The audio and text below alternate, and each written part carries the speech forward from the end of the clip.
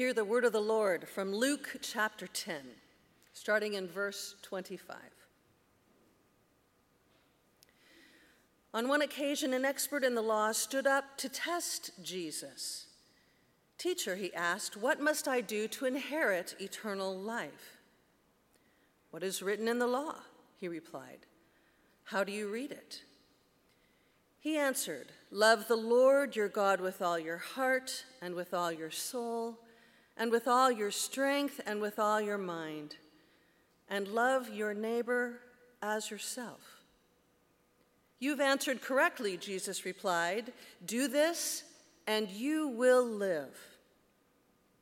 But he wanted to justify himself, so he asked Jesus, "And who is my neighbor?" In reply, Jesus said, "A man was going down from Jerusalem to Jericho when he was attacked by robbers. They stripped him of his clothes, beat him, and went away, leaving him half dead.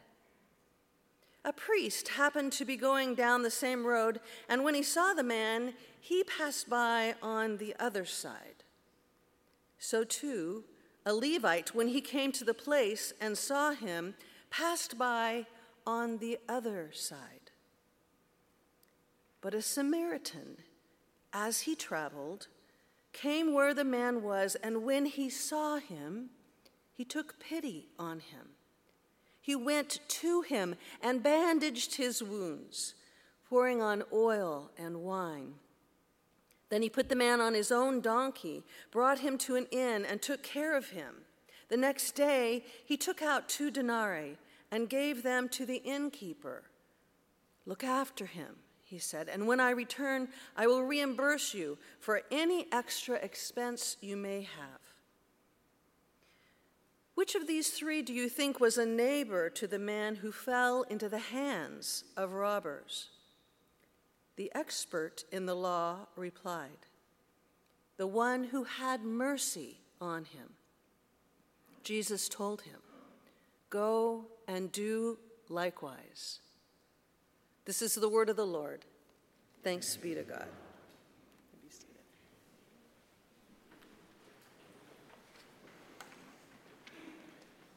Good morning. Good to see you this morning as we launch into this series, Everybody Always, and talking about today, we'll be talking about getting into this and leading into this series. I want to share with you about a mountain biking experience I had. Any mountain bikers here? Any bikers? Yeah, good. I'm glad there's a few. So I was in a race. I was in a triathlon, and in the middle of the triathlon, there's a mountain bike section of it. It's a 56-mile mountain bike ride in the middle of this triathlon. And I was riding my bike, and I was out in the middle of nowhere in the mountains. And so it's like there's nobody around. It's like going out here in the mountain. You go to the mountains here, and you go on a trail here, and there's like everybody else from Seattle with you. So it's kind of hard to imagine being on a trail where there's nobody. But I was actually on one of those trails, and I was coming out of the woods. I was coming from a dirt path, hard-packed trail, coming out onto a gravel fire road in the mountains. And it was a turn, and so I was going to make the turn. I thought to myself, there's gravel. I'm on a bike. It's time to slow down. So I began to slow down, brake as I'm coming out of the woods, coming onto the gravel, and I continue to slow down so that I can make the turn without the bike slipping out from under me. So as I'm making the turn, I see off in the corner of my eye, there's a bike with nobody on it laying in the hillside. And I'm thinking, and so I slow down some more, and I'm looking around to see who goes with the bike. Somebody should be on the bike. And sure enough, I kept slowing down, and I looked further around behind me, and there was a guy laying in a ditch, just like this story. And I didn't know if he was conscious or not conscious, now I'm in the middle of a race. And they're calculating my time when I get to the end of the race, right? I'm competing against this guy, so I'm like, there's one person I'm going to beat in this race already, right? So I'm thinking about how am I going to finish, how am I going to cross the line, and I'm slowing down. I'm like, so there's this kind of moment in you that if you're competitive, anybody here competitive, not just mountain bike, right? Do you keep going or do you stop? So because I'm a pastor, I stopped. So I stop my bike, I get off my bike, I go over to this guy, and he's in pain. I mean, he's grabbing his side. He's not doing well. Are you okay? No, I don't think I'm okay. I don't think I can move. I don't think I can get up. Pain in my side. I'm thinking internal injuries, broken ribs. I don't know what's going on, but he's obviously in need of help. Nobody's coming by. We're the only two guys out here in the middle of this mountain section of the mountains, and but I know that I'm within 2 miles of an aid station. So I say to the guy, look, I'm going to leave you, and I'm going to go report, because we didn't have walkie-talkies or cell phones on us or anything. It was back in the olden days, sorry. And so I run, and I say, I'm going to leave, I'm coming back, but I'm coming back. So just hold tight. So I go back, I pedal as fast as I can, I race down. Fortunately, it was downhill. I went downhill, went to the aid station, reported it in. They got on their walkie-talkies, called in the medical team, and then I rode back up the hill to where the guy was, and I stayed there with him. And he said, oh, no, go on, you're in the middle of a race, you're in the middle of a race. I was like, no, I'm not going to leave you until medical team gets here. So we got to chatting, and I actually said to him in the middle of this, said, could I pray for you? And he just kind of was surprised, like, what are you talking about? Like, why would you do that? Like, and I said, well, I'm a pastor. And he's like, oh, okay, this makes sense now. Like, you would do that. So I prayed for him and just prayed that God would, take care of him and heal him and everything. And I could tell he was really touched by just somebody stopping and praying for him and taking and caring about him when nobody else was around. And finally, the medical team showed up, and they came over. I said, they got you. They're going to do better than I can do for you. I get back on my bike, and I keep racing. Now, this is a long race, so hours later, I get to the finish line, and I go to the race director, and I say to the race director, hey, what happened to the guy that wiped? Did you hear about the guy? Is he okay? What's going on? And he's like, oh, are you the guy that stopped and helped him? I said, yeah, we stopped. And he says, well, we'll deduct any time off of your total time for the time you spent with him. How much time did you spend with him? And I'm like, it really doesn't matter, because I'm not going to make the podium on this. I'm like in the middle of the pack on this one. I'm like, it really doesn't matter. And he's like, well, we have this rule. It's called the Good Samaritan rule. When you're in the middle of a wilderness, because we're a mountain biking community, off-road community, you need to help your fellow competitors, and we will deduct time from your total time whenever you stop and help somebody else. So we want people to help each other in the middle of a race. You don't see that in the Boston Marathon a lot of times, or see some of those other places, but that's the kind of community I wanted to be a part of. That's why I kept doing off-road triathlons, because the community had things like that. But here's the thing. I think one of the reasons that we don't stop is we're in a hurry. We think we're in a race. We think we got to make it to the finish line. We're so busy all the time, hurrying from here to there, that we don't stop, right? There's that part of us, inside of us, that is kind of like, oh, I got so much to do. I've got so much on my schedule. I've got so much on my calendar. How can I possibly take time to help this person I see that's in need? I just don't have the time. And I'm in a rush. And one day, we're going to face the race director of our life. And is the race director going to say, what's the race director going to be looking for? Is the race director going to be concerned with what time we cross the finish line? Or is the race director going to be concerned with how we ran the race and how we loved people around us? See, I think one of the things that prevents us from being good Samaritans ourselves is the race of life, the game of life that we're always playing and rushing around to, that prevents us from loving the people around us. And there are so many people around us right now that are in need of God's love, in need of your love, in need of our love, right? So we'll talk about that. We're talking today about loving the people around us, loving the people where you're at. And so today's text actually is about questions of love, really. I mean, it's all about questioning love. Not just neighbors, but what does it look like to love? Do you remember when you were a kid? I don't know if you did this. I remember when I was a kid, you'd grab a flower, and had petals on it, and you would pick a petal off. I would say, she loves me not. She loves me. Right? Have you ever anybody else done that, right? Or done something like that, right? I think these are the same kind of questions of love. Does God love me or not? Does God love this other person or not? Am I loved? Do I love this other person or not? These are the questions of love that are raised in this text.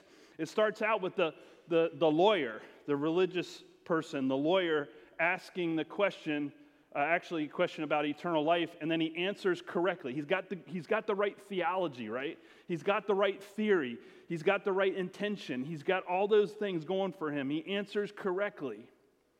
But he wanted to know a little bit more. He wanted to dig a little deeper, and so he asked this first question, who is my neighbor? Because he's trying to figure out, and this is what my interpretation of the text is, who am I supposed to love here? Am I really supposed to love everybody, or am I just supposed to love some people? And particularly the people that are easy to love, the people like me. Maybe that's part of the question he's asking. Maybe he wants a list from Jesus about who the people are that he can define and identify as his neighbor so he can spend time loving them and make sure that he's doing it right. I think part of the question he's asking is, do I have the right people in the right category? You know, your mind has this, your brain, my brain, your brain naturally wants to categorize people and things. Cal Berkeley just did a study a few years ago and they mapped the human brain and where we store information, and they made this map of the human brain and where we store and categorize observations and people and things in our world, and we have to do this. In fact, you need to do this to survive. So it's this is a natural thing that we do. Like, if you need to know the difference between a mountain lion and a bowl of ice cream, right? Right? That's important. You run, because your brain knows, run away from the mountain lion. Actually, stand your ground if you're faced with a mountain lion and slowly back away. But get away, basically. You're going to want to get away from a mountain lion, right? You want to run to the ice cream store, right? You want to get to there as fast as you can, right? Your brain knows this, right? Your brain wants to go to ice cream, wants to get away from the mountain lion. That's pretty important to survival in my book, right? Can I get a witness from the ice cream lovers? Come on, right? That's important. But our brain naturally does this. Now, here's the thing. We have a tendency to do the same thing with people. What are some of the categories that we put people into? If you were to look at your brain's map of people, what are some categories that we put people into? I'm going to let you guys answer this morning. I've got plenty of answers, but you have answers too. What do you think? What are some categories? What was that? Oh, family, right. So family's a category. What else? Friends, co-workers, acquaintances, strangers. What's that? Male and female, gender. What else?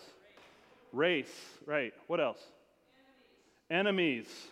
Friends, enemies. What's that? Social class. Economic classes. What else? What? Weird. Is that what you said? Weird. Okay. We probably identify some people in our world, and other people probably say we're weird. All right. Some people think I'm weird. So, all right. What else? Athletes. Nerds, geeks, whatever, right? What else did I hear? What's that? Criminal, right? Appearance. Age. Wow, you guys had a lot more than I ever came up with. This is great. So we can just keep going with that. Think about that. Now, and then I want you to think about those categories, and then think about all the assumptions that go along with those categories. Think about it. Let's take weird, right? What assumptions are going along with that category, right? And am I going to stop and help a weird person, right? Because based on those assumptions, right? Or based on my experience, what I think is weird, right? So think about that. Those are the categories, right? Those are those past experiences. Maybe the lawyer is trying to figure this out, right? Because he wants to be confident that he's got the right people in the right category of neighbor. He wants to make sure that he's got it correct. Bob Goff, in his book, if you started reading, here's a quote from his book. He says, here's the problem. When we make ourselves the hall monitor of other people's behavior, we risk having approval become more important than Jesus' love. And when we start letting those categories dictate who we love, then we make those categories, and those categories of what we approve or not approve, more important than loving people. I think that's actually part of what the lawyer is trying to figure out when Jesus is going to flip the script on him. But notice that the motivation for the lawyer is this. What's the reason that he wants to answer this question? It says in the text that he wanted to justify himself. He wanted to justify himself. I think there's another question a little bit deeper than that for him, possibly. And the question that I think he probably is wrestling with is this question: what do I need to do for God to love me? If I'm supposed to love God and love my neighbor, if I'm supposed to do that, then how can I know that I am loved by God? What do I need to do to ensure that and be confident that God loves me? Right? That's what he's wrestling with. Another question about love. He's questioning maybe God's love for him. Do you ever do that? Do you ever question that? The thing that the lawyer doesn't know yet and is about to happen in the future is that the truth is that God does love him. God already loved him in making him and creating him. We are all fearfully and wonderfully made. We are loved by God. The idea that you and I exist and are on the planet actually is an example of God's love for us, that we have been given the gift of life. So if we exist, we already know that God loves us. The other thing is that Jesus was sent into the world as an ambassador for God to share God's love with us, to tell us that God cares for us. So we have Christ, and then he was willing to sacrifice his life and sacrificially love us like the Samaritan. And so we know of God's love for us in Jesus Christ. That's something the lawyer doesn't know yet, but hopefully does find out later. This idea that God has already decided to love us. Did you know that? God's already chosen to love you and love me. Did you know that? And you can't change it. Here's the thing. Whether you believe it or not, whether you believe that God loves you or not, doesn't change the idea and the choice that God has already made to love you, whether you acknowledge it, believe it, feel it, experience it, or not. Because love is a choice, isn't it? Love is a choice to stop or not stop. Love is a choice to do something or not do something. That's what the Samaritan was doing, making a choice. He didn't put that person into a category. That Samaritan just made a choice to love. So Jesus, to illustrate it, actually tells a joke. Did you get the joke? He starts off the joke this way: a priest, a Levite, and a Samaritan walk down a road. No, I'm kidding. It sounds like the lead up to a joke, though, doesn't it? He actually tells a story. And the thing I love about Jesus is he's a storyteller. He is this guy that tells stories that have points that make people think. And that's exactly what he's doing with the lawyer. He tells this story. Now, notice that in the story, he's actually identifying people that would have been a neighbor to the lawyer, a priest and a Levite. A priest and a Levite would have been in the lawyer's, so to speak, neighborhood or community. Those are people he would identify with. Those are people he would say, these are my people, you know. Do you ever say that sometimes, you know, when you're around people? Like when I said to my wife when we were in Glacier National Park with all these backpackers and hikers and campers, and I said to her, these are my people, right, you know. Have you ever said that? Like, these are your people, right? And really, that's kind of who he would identify with. But I want you to notice something. The Samaritan, as you know already, some of you, the Samaritan is not his people. In fact, it's the opposite of his people. It's not a person he would agree with, not a person he would identify himself with, not a person he would be a friend with, not a person he would consider to be his neighbor, because they had theological disagreements, they had religious disagreements, they had cultural, political disagreements. They didn't agree on a lot of things. Samaritans and Samaritans were Jewish, but they were in a different area and not in Jerusalem and worshiping at the temple where the pious Jewish community was worshiping. So there was two different worshiping communities. They were at odds with one another. They didn't agree on a lot of things. Notice that Jesus actually then, though, the lawyer comes and says, who is my neighbor? but Jesus doesn't answer the question. Jesus does this all the time. Tells a story and then never answers the question. But what does Jesus do? He changes the question. And the question for Jesus is not, who is my neighbor? The question for Jesus, and Jesus is saying to the Lord, who was being a neighbor? Not the identity, but the action, the choice, the act of love, right? That, who is being a neighbor? So that's the thing. Now the story goes on and basically redefines for us in Jesus' story who our neighbor is. I'm going to introduce you to a person you may not know. Some of you may know. His name is B.T. Roberts. He is the founder of Free Methodism. Some of you know who are historians. But I love this quote from B.T. Roberts. He says, he defines neighbor this way: anyone Providence places within the reach of our kind offices is our neighbor, whatever opinions they may hold or whatever may be the land of their birth. Right? It doesn't matter about whether we agree with them or not. That's the point of the parable. Or where they were born, or what their background is, or what category we've put them into. Everybody's our neighbor. Because that stuff is not what matters. Love is not agreement. I think this is important for us to acknowledge. I hope you understand what I'm saying. If I only love people I agree with, that's going to be a pretty small group of people. In fact, my wife is out. You know? Do we always agree? All right, yeah, that's what just checking.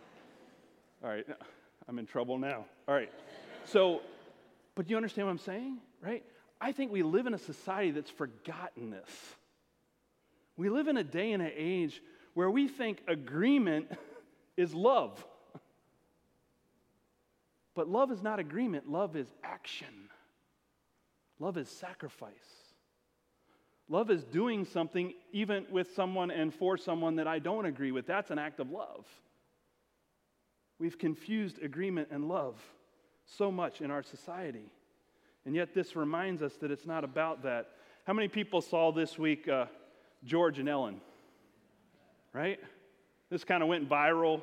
The two of them, a conservative and a liberal, different. We have all kinds. Just think about all the assumptions you have about George Bush and all the assumptions that you and I have about Ellen DeGeneres. Think about that, right? The two categories we would put them in, right? And here they are having a good time at a football game. I'm more concerned about their fandom, about their supporting the Dallas Cowboys. I'm more upset about that than anything. I don't think you should be at a Dallas. I'm more, I'm probably never going to talk to either one of them again because they're Dallas Cowboys, Nobody said football fans, by the way, as an identity or category, but they're out there. Go Hawks, right? So, but then there was all this stuff like, oh, how could they be together? How could they be kind to each other? How could they be nice to each other, be friends? And then it came out, both of them, and particularly Ellen said, it doesn't matter whether we agree. We're supposed to be kind to everybody, right? Which is going right back to what the parable was saying, right? This idea that we're supposed to love each other and be kind to each other no matter what, regardless of whether we agree on all those other topics. So I think the other question of love that is answered here is, what does love look like? So what does love look like? And let's go back to the text. What does love look like? So Samaritan. What is the Samaritan sacrifice for the man that's injured? What does the Samaritan sacrifice? Look at the text, if you've got a text with you, or think about what you heard. What was sacrificed? Time. Hear that one? Did we say that? Did you hear that one? Time. Everybody's got the same amount in a day, in a week, in a year. We don't know when our time is going to be up, but for the most part, you and I all have the same 24-hour day. And how we use it, right? Time, what else? Money, right, money.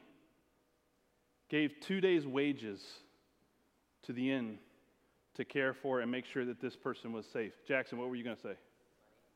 What's another one? You got it. I believe in you, brother. How about, what's that? Reputation.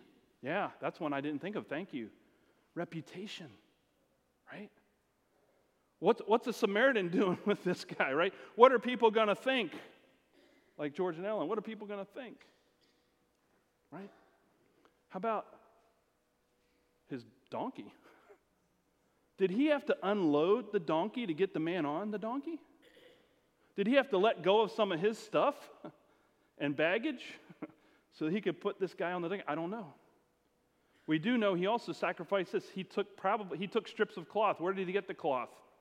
From his own clothes. Yeah, Jackson, you got it. His clothes. He also took some of his own oil and some of his own wine, food that he had brought with him for his journey to sustain him on the journey. He gave up some of that too. Think about all the sacrifices the Samaritan was making to love. And that's the point. Love is sacrificial. Love sacrifices. Love stops when it needs to stop. And here's the thing. Let's put this together. You don't have to worry about your reputation. You and I don't have to worry about our resources. God said that God would what? Provide for us, take care of us, watch over us. And the idea that we're already loved by God means that we are freed to go love other people. I don't have to get people to love me anymore because I'm already loved by God. And so I think that God's love actually frees us up to go love other people. In fact, everyone that God puts in our path. Everyone in our path is a potential person that may be in need, is a potential person that God has asked us to love. Everybody. Everywhere that we come across them. Whether at a football game or in our neighborhood or in a class or in our dorm, wherever. So I'm actually going to give you an opportunity this morning to illustrate this when you come forward for communion. And you'll notice there's a table here. And so on this table are ink pads, and let me clarify, they are washable ink pads. They will not, you can wash it right off. There are tissues here so you can wipe off the ink once you're done. We're going to roll this board out, and on it, it already says, everybody always. And I'm going to ask you to create art with us today. And I'm going to ask you to do it. We'll bring the board out here, and I'm going to ask you just to put your own fingerprints, thumbprints. We're going to make a piece of art like the book cover on the book. And then what are we illustrating? We're illustrating two things. One, that we're already loved by God because our fingerprint means that we are uniquely, fearfully, and wonderfully made. There's nobody else like you. And the fact that there's nobody else like you and that you're created means God loves you. You're loved by God. And we're also saying, I'm going to go love other people. I am now free to go love other people, and I'm going to put my mark here. And we're going to make a little bit of art together as a community of faith. So when you come forward for communion, if you don't feel comfortable doing it, you don't have to do it. But if you want to help us create this artwork, this will be out here. When you come for communion, just stop here. This will be like a station you can stop at, especially if you have to wait for this to open up. Make a mark. Remember that you're loved by God and that you can love other people. And just do that and then go receive communion. We're just going to leave that there for you guys to participate in. So I want you to go back. I just said this, but I want you to go back and think. I want you to think about who is in your path right now. Who are the people that God has put in your path? On your road, on your journey. Could be people in your family. Could be people in your neighborhood. Could be people in your dorm room or your class. Could be people in your workplace. Could be people that you meet in the marketplace or someone you see regularly. What would it look like to love them, even if you don't agree with them? Even if they're in a category that you would say is weird or different. What would it look like to love them? Because I think what Jesus is doing here in the parable is he's trying to help the lawyer and others to, what I would say, flip the script. You know the script that we always have running through our brains? I'll give you an example. We were planting a church at one point, and when we planting a church, we were in a school. And we used one of the classrooms in the school for our nursery. So all the 2-year-olds and under were in this classroom. So we had to go in and move stuff around and then set up the nursery. And then we'd go back in afterwards and take everything apart and reset the room every week. A few weeks into doing this, when we first got into the school, I received an email from the teacher in that classroom. She was not happy. And what she was most upset about was that someone had used her tissues. She had an issue with the tissue. That's what I called it, right? So I began to prep our team and say, all right, when you guys don't touch the tissues, don't touch, I'm overly sensitive and I'm like, we don't want to upset this person. But she sent this very terse email, or at least I interpreted it that way, don't touch my tissues. And I know exactly what happened. Some parent or some worker was in there, kid had a runny nose, they grabbed a couple tissues, which we all would have done. But she knew somebody had touched the tissues. And I thought, wow. First of all, get a little defensive, right? And there's this part of you. In fact, when I shared it with some other people, well, you ought to give her a piece of our mind, right? Who does she? We'll go, replace her. All this defensive stuff starts to come out. And that's the script, right? We get a terse email. We send a defensive email back. Then they get upset and defensive. And what is that doing to our relationship? Blowing it up. It's not helping. And so I actually remember saying, how do we flip the script here? Let's not go down that road. What would that look like? So I said, what would it look like to show this person that we cared about her classroom? Because I know teachers care about their classrooms. So what we ended up doing was we wrote a note of apology, got a nice card. I wrote up, said, we apologize, we're sorry that we did this. Just let me know if I want to make sure this never happened, this doesn't happen again. We want to make sure we're taking care of your classroom. And then we put together a gift bag of multi-pack of tissues, not the cheap tissues like we have here this morning, but like the good kind, with the lotion in them, right? And like hand sanitizer and nice smelly Bed Bath & Body Works lotion. We made this little gift bag for her. And we put that note of apology in it and we gave it to her. And we just said, we're sorry. You want to know what happened? She was thankful, grateful, and never got another email. Never got another email from her. In fact, we had a much better relationship from that point on because what do? We'd made a choice to make a sacrifice and said, we care about you. Because really, it's not about the tissue, is it? It's not about the tissue. See, there's a question that she's also asking, and the question that she was asking us is, do you care about me? Do you care about me? Do I matter to you? Does my classroom matter to you? Does my profession matter to you? Does what I'm doing with these kids matter to you as the church? Because that's who we were. And I knew that we had to flip that script because Jesus said to do that. Let's pray together.